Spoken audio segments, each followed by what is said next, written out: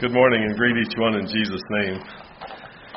Amen to all that was said in the Sunday school and the blessing that has been.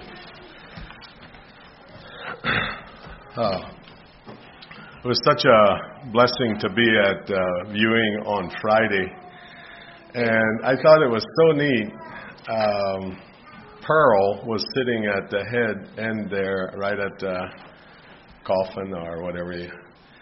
And she was telling of a conversation that went on between her and Louise just last weekend.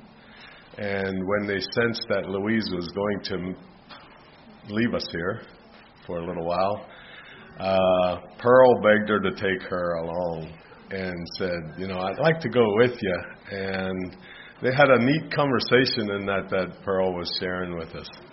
And I thought that was so great. What a way to go. And some of you shared what Pearl has meant in your life, and it was such a neat way to go.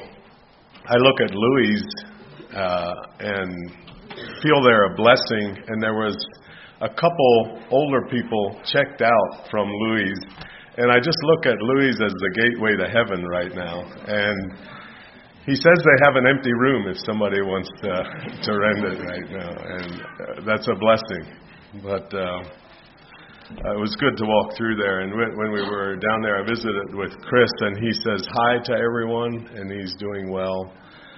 And on his mind continually is the blessing that a church group and a family is, and his plea for all of you not to take it for granted. A lot of people that he hangs around with down there don't have family, don't have anyone. It's like the ones that Ben was sharing about this morning. They walk a different path. So Eric and Todd had messages on money, and we're going to continue to look at that subject this morning. I appreciated so much the groundwork that Eric laid and the things that he gave us each all to spring off of. And I appreciated so much Eric's thought on finances and how we look at them and look at people. And he pleaded for us to find another way to keep score. And I like that thought so much. Like this morning, how do you look? How do you view a person with more money than you? A wealthy person. Do you look at them with envy? Or another bad way is looking them that you resent them? How do you view somebody that has a bit more than you? Finding another way to keep score. And Todd talked on the trap of materialism, and I loved so much his look at that. The opposite of materialism isn't laziness. The opposite of materialism is giving. And I just really like that thought. Sometimes it's so helpful when you take something and try to say, okay, let me figure this out and let me see what the opposite is. It helps you to rivet it in your mind and get a grip on it. And what I was given to speak on and think about is looking forward to your final audit. Is the name of my topic. And then under there, 3 things: giving, diligence, and contentment. Thinking along the lines of money. To stimulate your thinking. How you view financial obligations and things. Your financial patterns. And just because Eric and Todd and I are sharing these things doesn't mean that we have it figured out. As we look at these things, it challenges us, and we find ourselves being motivated by it. So Ross and I were talking about a mutual acquaintance, and Ross said, "What do you think?" Somebody not from this area. And he said, "How do you feel about a person having a room and having exotic animals like a zebra that he hunted himself and that kind of thing?" And I said to Ross, well, I don't know. How do you feel about it? And this individual that we were discussing about 35 years ago or so, there was another lady asked me how I felt about this same individual. And I said, how do you feel about it? And she said, his name, and she said, he has a snowmobile and he calls himself a Christian. Are we getting into your territory yet, or do we need to back it up a little bit? When my mom, and I've used this before, but it fits in here, when my mom and our family sat at the curb looking at a new house that was finished of a Mennonite person, and it was rumored to have reached 100,000.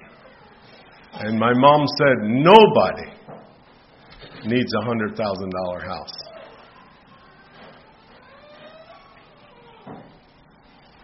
Up at Quick Trip the other day, my heart was lifted, but I didn't know how to feel about it. This young gentleman, maybe 28 or 30, come bebopping out of the thing with a big tray of hot dogs, and he said, hey, you ate one of my hot dogs, didn't you? And I turned to see who he was looking at, and it was his dog that was sitting in his red pickup truck there. And his dog was kind of saying, well, maybe I did and maybe I didn't. And he was and as he walked out, he was talking to him, and him and the dog shared hot dogs.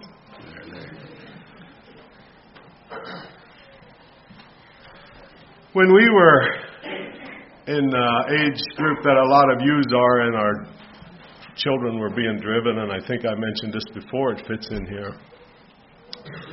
One of the people that we drove school children with, and we did different ones, don't try to figure it out. One of the girls said, well, maybe if you would quit buying tasty cakes for your lunch, you could afford a decent car. It was heartwarming. Teachers have the benefits of seeing into the parents' souls sometimes when they work with our children. Dorcas Schmucker is writing something right now that you should tap into. It's on this idea of money and in our circles. And she writes that one of the ways, somebody wrote a book that she referenced, that one of the ways that you can tell somebody oftentimes by the way they carry themselves or the way but oftentimes by their teeth. A poor person won't get braces. We couldn't afford braces for our young'uns when they were, but a poor person doesn't get braces. But often a wealthy person has perfect teeth and has really nice teeth, but a poor person often can't afford braces. But that Dorcas Schmucker, Life in the Shoe, take a circle over there sometime and talk and look at her thoughts on finances. They were dirt poor. We're stimulating your thinking on finances, how you view them. What is it about the Anabaptists, the Amish and Mennonites and Hutterites that turn the charts upside down when it comes to successful businesses? Why? Why is that? Other small groups, side groups, subcultures, often don't experience the same kind of outcome. For instance, Native Americans and so forth. Why is it that 95% of the Amish and Mennonite and Hutterite businesses that go into businesses are still in business 5 years later? And the failure rate in this culture that we live in is at least 50%, and depends where you get your information. It's more like 65 or 70% failure rate of businesses that start and are out of business within the first 5 years. by most measurements that are scientific, we shouldn't be making it at all. We should have a pretty rough time. I would say in our current greater group of Anabaptist setting, I would say probably, I don't know, you might disagree with this, and this is off the top of my head, I don't know this, but I would say probably half of them didn't complete high school. What do you think? This school movement that you're used to now and that you're blessed with was fairly new. It started in my day. And a lot of times we quit at 8th grade or quit at 6th grade or something like that there. And we're a subculture, and there's we're not early adapters when it comes to all the new stuff oftentimes, and yet 95 plus of the businesses that go into business in the Anabaptist setting make it. And then I look at a group of people in an auditorium, and they're listening intently, and they're in a big school that's Mennonite owned or Amish owned or whatever. Or they're a big auditorium or a big gym, and there's 500, there's 600, there's 1,000 of them, and they're listening to a speaker intently, and they're paying attention, and it's a CAM meeting, and a wide mixture of the culture we're talking about is sitting in that meeting, some of them with deep pockets, some of them with not. But then I look at the things that they're saying, and the countries that they're helping in, and how they're making a difference. This week, my nephew's down in Texas under CAM. He's spending a month down there as a group leader. And my brother said, he was talking to him, and somebody asked him, what would make you do it? What would make you leave your work and come down here and help us? And when you do this sometime, get on the CAM website and go down to where it says who audits their books, and press on the audit and look at their financial statement. And you think, wow, like it was saying there, this was the budget last year for the signs on the side of the road, the street signs, billboards. Thanks, Ruthie. This is the budget for the billboard, $2 million, and I'm thinking, are you serious?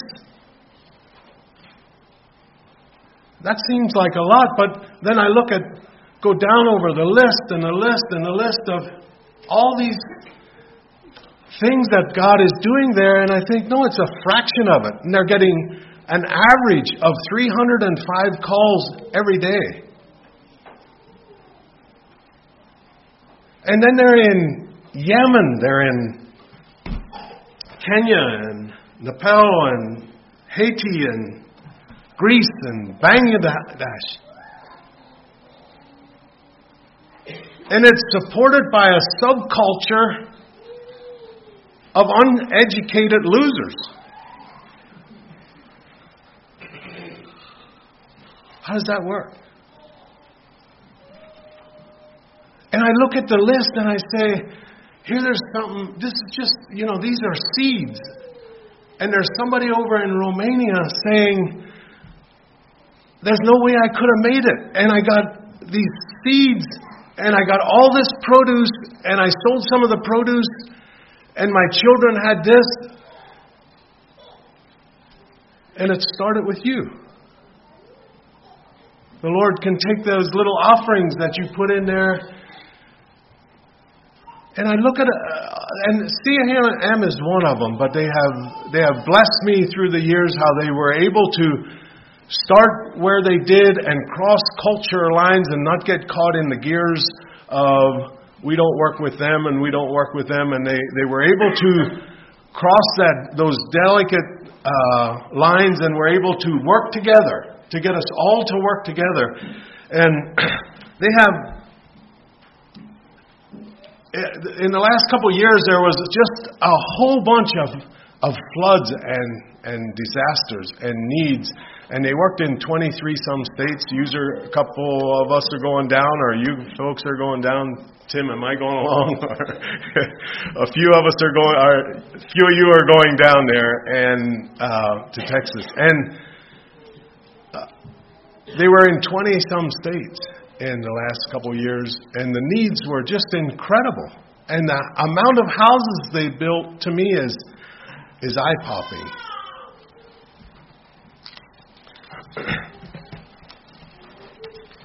So the Bible on giving it talks about sacrificial giving. And I'm not going to get caught in the gears. Some of you people will say that you must give 10%. The tithe means a tenth. And some people feel like that was like some of the rules back there. But Jesus talks about tithes. But it talks about a biblical view of stewardship. The word stewardship. This isn't yours, what you have. Stewardship can be defined as utilizing and managing all money or all resources, time and money, God provides for the glory of God and for the betterment of His creation. Psalms 24 says, the earth is the Lord's and everything in it. The world and all who live in it. Everything's the Lord's. And 1 Corinthians says, moreover, it is required in a steward that the man be found faithful. And in Malachi, back then when he was doing the training and so forth, he was saying, moreover, Malachi 3, will a man rob God? Yet ye have robbed me. But ye say, wherein have we robbed thee? And he says, in tithes and in offerings. Offerings is above the tithes.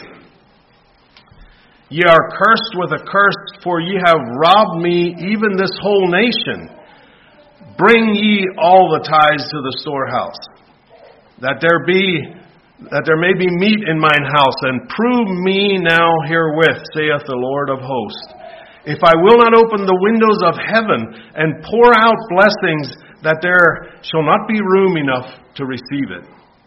And I will rebuke the devourer for your sake.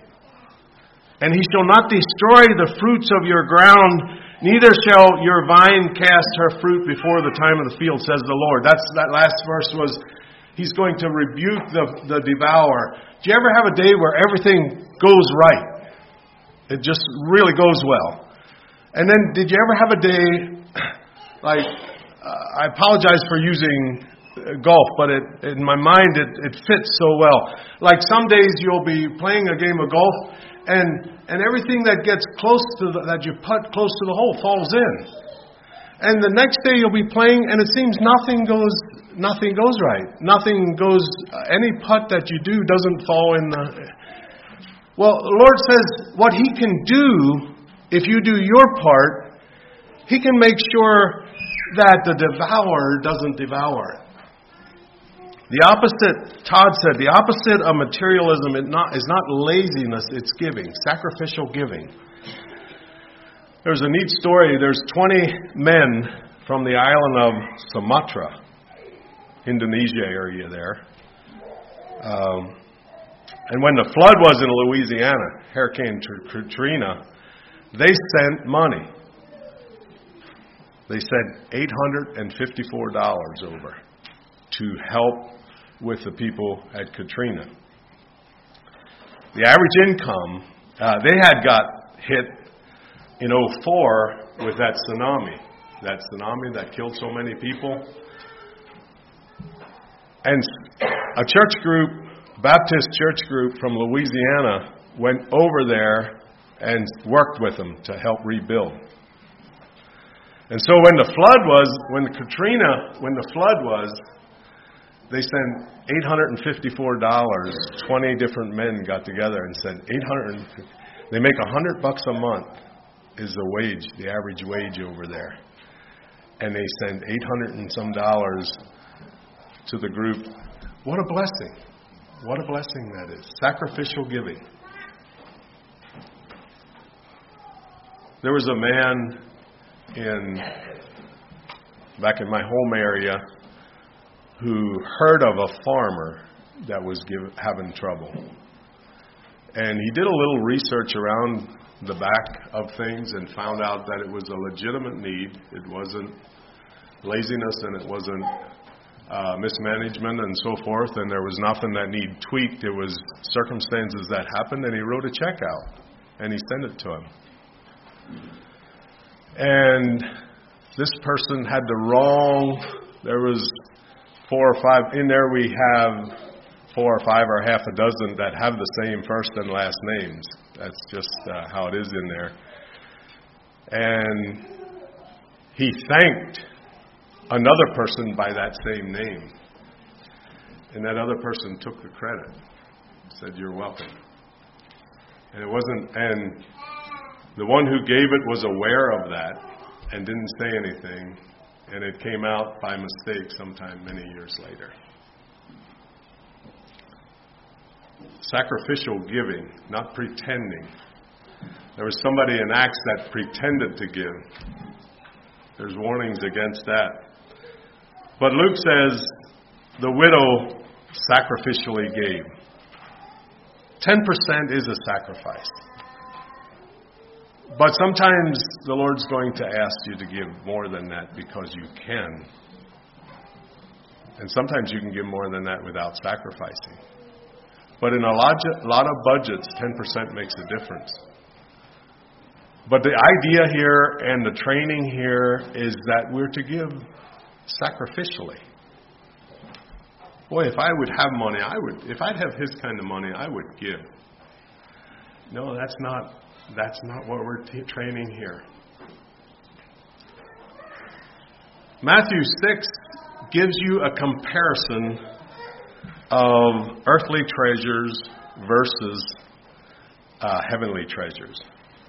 Lay not up for yourself treasures upon earth, where moth and rust doth corrupt, and where thieves break through and steal.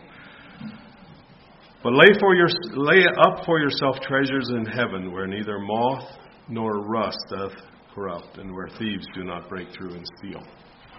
And if you're like me, you believe that, but there's a part of you that finds it hard to give sacrificially of your time and your talents and your money and your resources that you're the steward over that aren't really yours. If you want to know whether you think they're yours or not, if you're always getting a bad deal and you're fussing about it, you're probably feeling like they took you across and not the Lord across. But if you can let somebody take advantage of you and go on and treat them with respect and not bring their name down in the community, then you're probably willing to give sacrificially. Identify your purpose in life. Where your treasure is, that's where your heart is. Where are you invested in was the challenge that kept coming back to me. Was it, and it can be money or sports or food or career or relationships. Where's your heart? Where are you invested in? What makes you tick?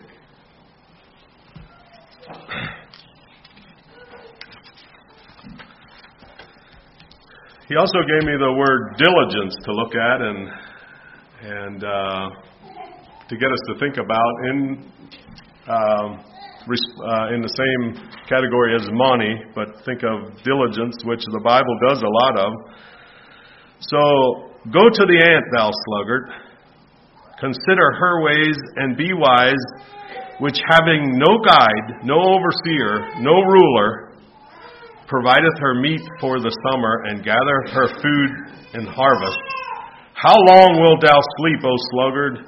When wilt thou arise out of their sleep? Yet a little sleep, a little slumber, a little fooling of the hands, and there's the disaster. I was really blessed again to see school children.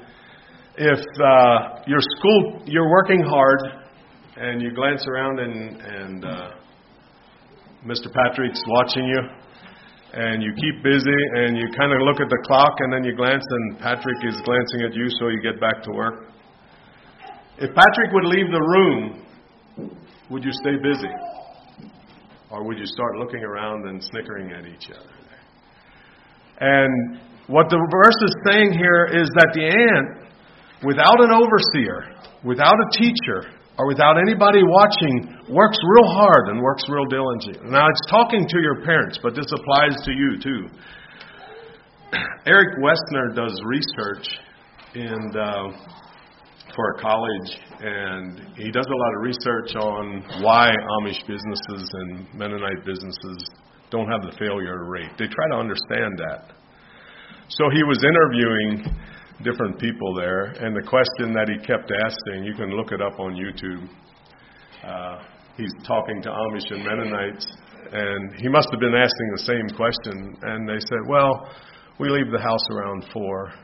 Well, and then the next one, well, we leave the house around 3:30 or 4. And then the next one, well, we leave the house at 4:30. And some of the ladies, well, we leave the house at 5 a.m., which, having no guide or overseer or ruler, leave the house pretty early. There's nothing magical about that, but God wants us to be diligent when it comes to finances.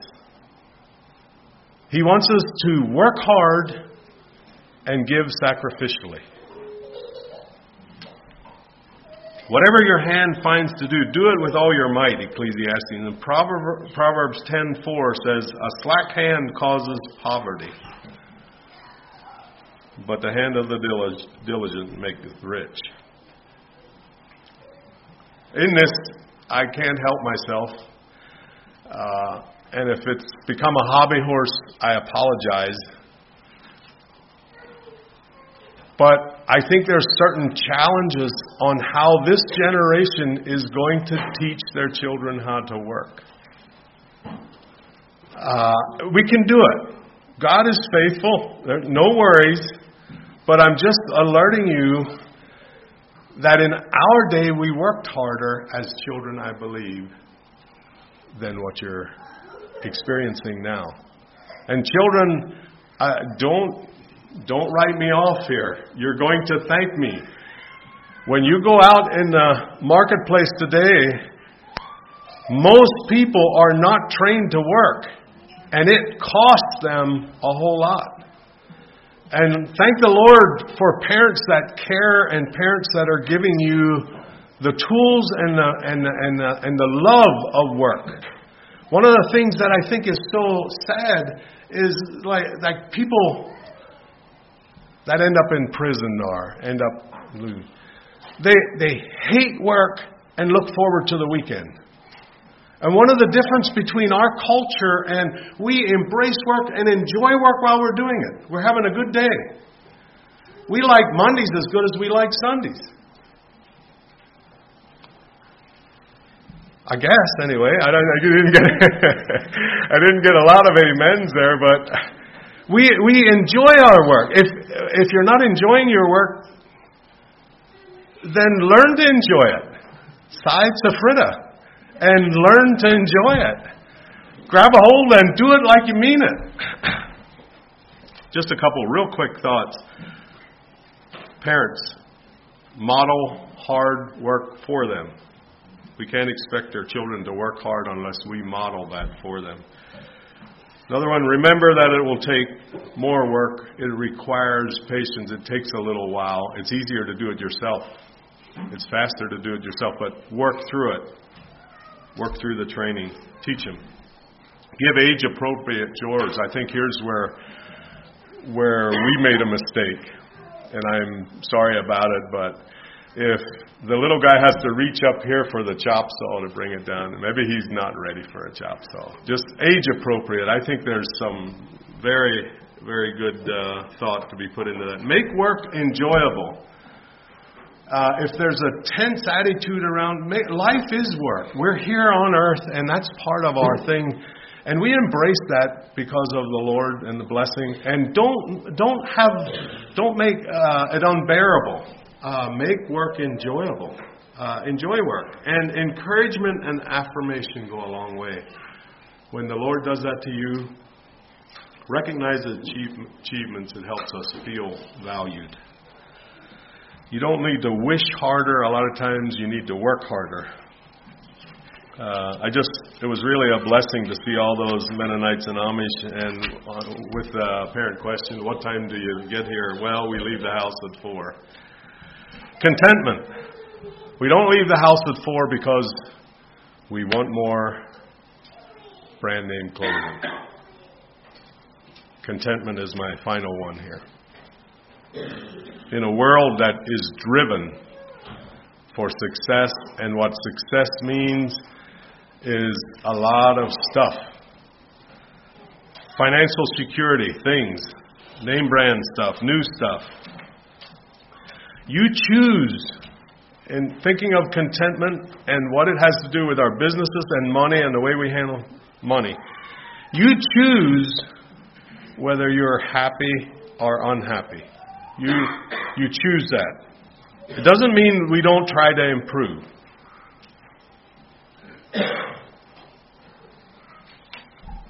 Enjoy simple things. Simplicity. Solve the problem in your heart of I want more. As you chase it your whole life, and it's always just one step ahead of you. Contentment. Timothy says, godliness with contentment is great gain. For it's sure that you brought nothing into this earth, and it's for sure you're not taking anything out. Godliness with contentment is great gain. Nick Volchisic, I believe is the pronunciation of that young man you're familiar with that was born without arms or legs. When his dad was in and he was given birth, and his dad noticed in the time of birth that he was born without a right arm, and strength just drained out of him, and he had to leave the room. And when the doctor finally came out to him, he said to the doctor, "Doctor, he doesn't have a right arm." And the doctor said, "He doesn't have arms or legs." And so you had this young Nick struggling with that. And for the first 4 months, his parents couldn't pick him up very much. Couldn't care for him. They were so stressed, didn't know what to make of it. And at 8, with what he was going through, the limitations and the struggles and that kind of thing, at 8, he asked his mom for a bath, and they put him in there, and he tried to lay with his face in the water. And he just couldn't do it. At 8, he was already thinking of the pain he was causing his parents and the limitations that came into his life. And he was regularly struggling with the question, why? Why, Lord? So at 15, he became a dedicated Christian. 15, he gave his heart to the Lord.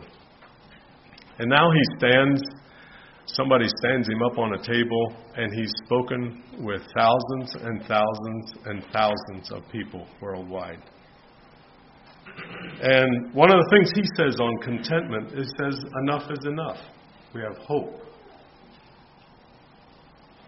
And he says, hope and contentment isn't found in the fact that somebody's suffering more than you. That's not where you get hope. Hope is found in who the Lord is.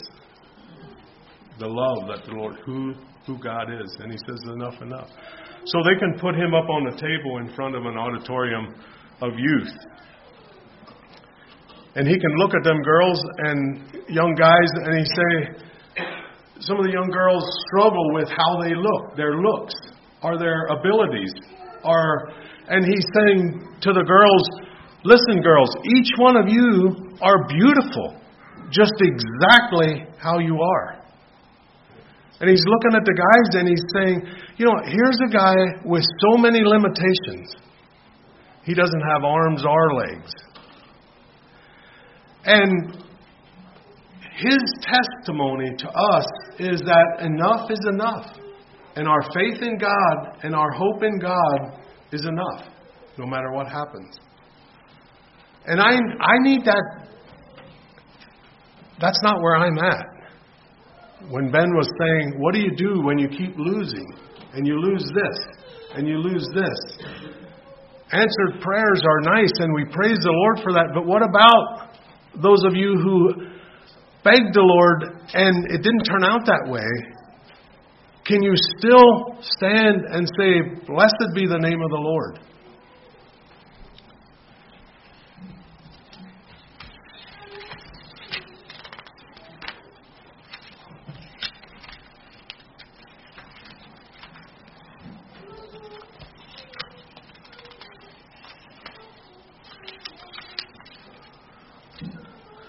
So, excuse my using a reference here, but it came to my mind.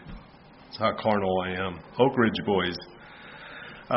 We used to go hear them as children. They had a folk song or a country song or something like that. How many times have you heard someone say, if I had his money, I could do things my way? But little they realize that it's so hard to find one rich man in 10 with a satisfied mind. Once I was waiting in fortune and fame, everything that I dreamed for to get a start in life's game. Then suddenly it happened. I lost every dime, and I'm richer by far with a satisfied mind. Money can't buy back your youth when you're old, or a friend when you're lonely, or a love that's grown cold. The wealthiest person is a pauper at times compared to the man with a satisfied mind. It's not what you have this morning, it's who you have. But godliness with contentment is great gain. And it is for sure that you brought nothing into this earth, and it's absolutely for sure that you're not going to take anything out. When Eric says we got to find another way to keep score, it's if you can lose something and you can praise the Lord through that loss. In closing, we were, as a ministry, as we kicked this back and forth, we were surprised about how much there is in money. And I don't know, Eric and Todd both got requests to give some more on it. It's so relevant. It's so needed for us. But either way, whether they decide to give more, hopefully that'll whet your appetite as you think through it, research and ponder what it means to you. Compassion can be so complicated sometimes, and we seldom realize the battles people are going through unless we stop and take the time to listen to their story.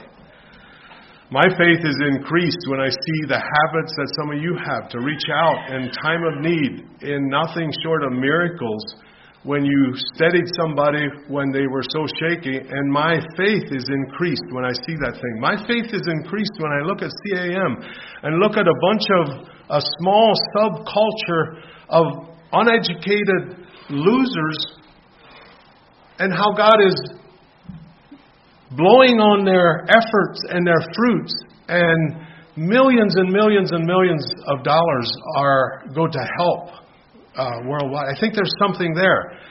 I don't know if you want to, but I agree with Malachi, with the Lord when he said there, go ahead and just do what you're supposed to and see if I won't blow on yours and give you increase. Sacrificially given.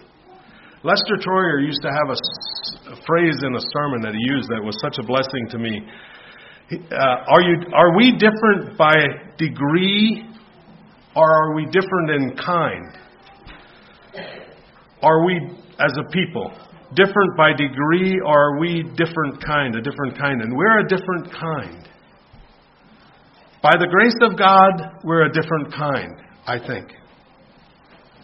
And our differences are evident in the blessings. Our differences are really evident in how we view finances and stewardship. There's somebody I know that when they got married, they said, we want to give 10%. And it was hard. They had to give it the first fruits or it wasn't going to happen. They had payments for rent, and they had needed vehicle transportation. And they ran old beaters, but it was hard. They could hardly make it. The only way they could give that 10% was when they brought it home, they took it and gave it. And it was out of the picture. And then the Lord blessed. And they said, if we can, let's give more each year. And they'd sit down and pray about it. And at the end of a couple of years, they said, let's give 11%. And then they gave 12%. And then they gave 13%. And they'd pray about it each time. And each time the Lord would meet their needs. Each time the Lord would see things. And sometimes it would look incredibly hard and difficult. And a testimony, as this person was older, they were giving 91% of what the Lord was providing. In that their thing of Life in the Shoe, she writes about how there was this single person making $60,000, and she was living on $60,000.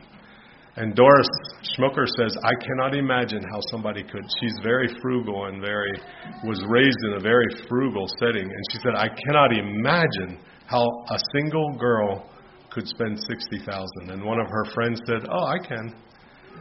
This girl saved and lived on $28,000 instead of $60,000 and gave the rest.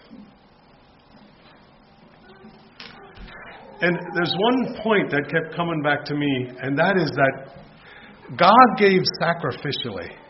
And He doesn't need our money. He owns the cattle on 1,000 hills. He doesn't need our time. He doesn't need it. Somebody else can do what He wants us to do. But what He wants to do is train us with it. And He gave sacrificially. He gave His Son. We were bought with a price. And He gave sacrificially, and He doesn't want us to get caught up on the 10%. He wants to get us caught up on the principle. And giving something does something for your soul. There is nothing you can do that you reach out and steady someone or you help someone, but there's giving something has a healing. It does something for a people. There is something there. And God, because He loves each one of you, He wants to train you that principle. God gave sacrificially.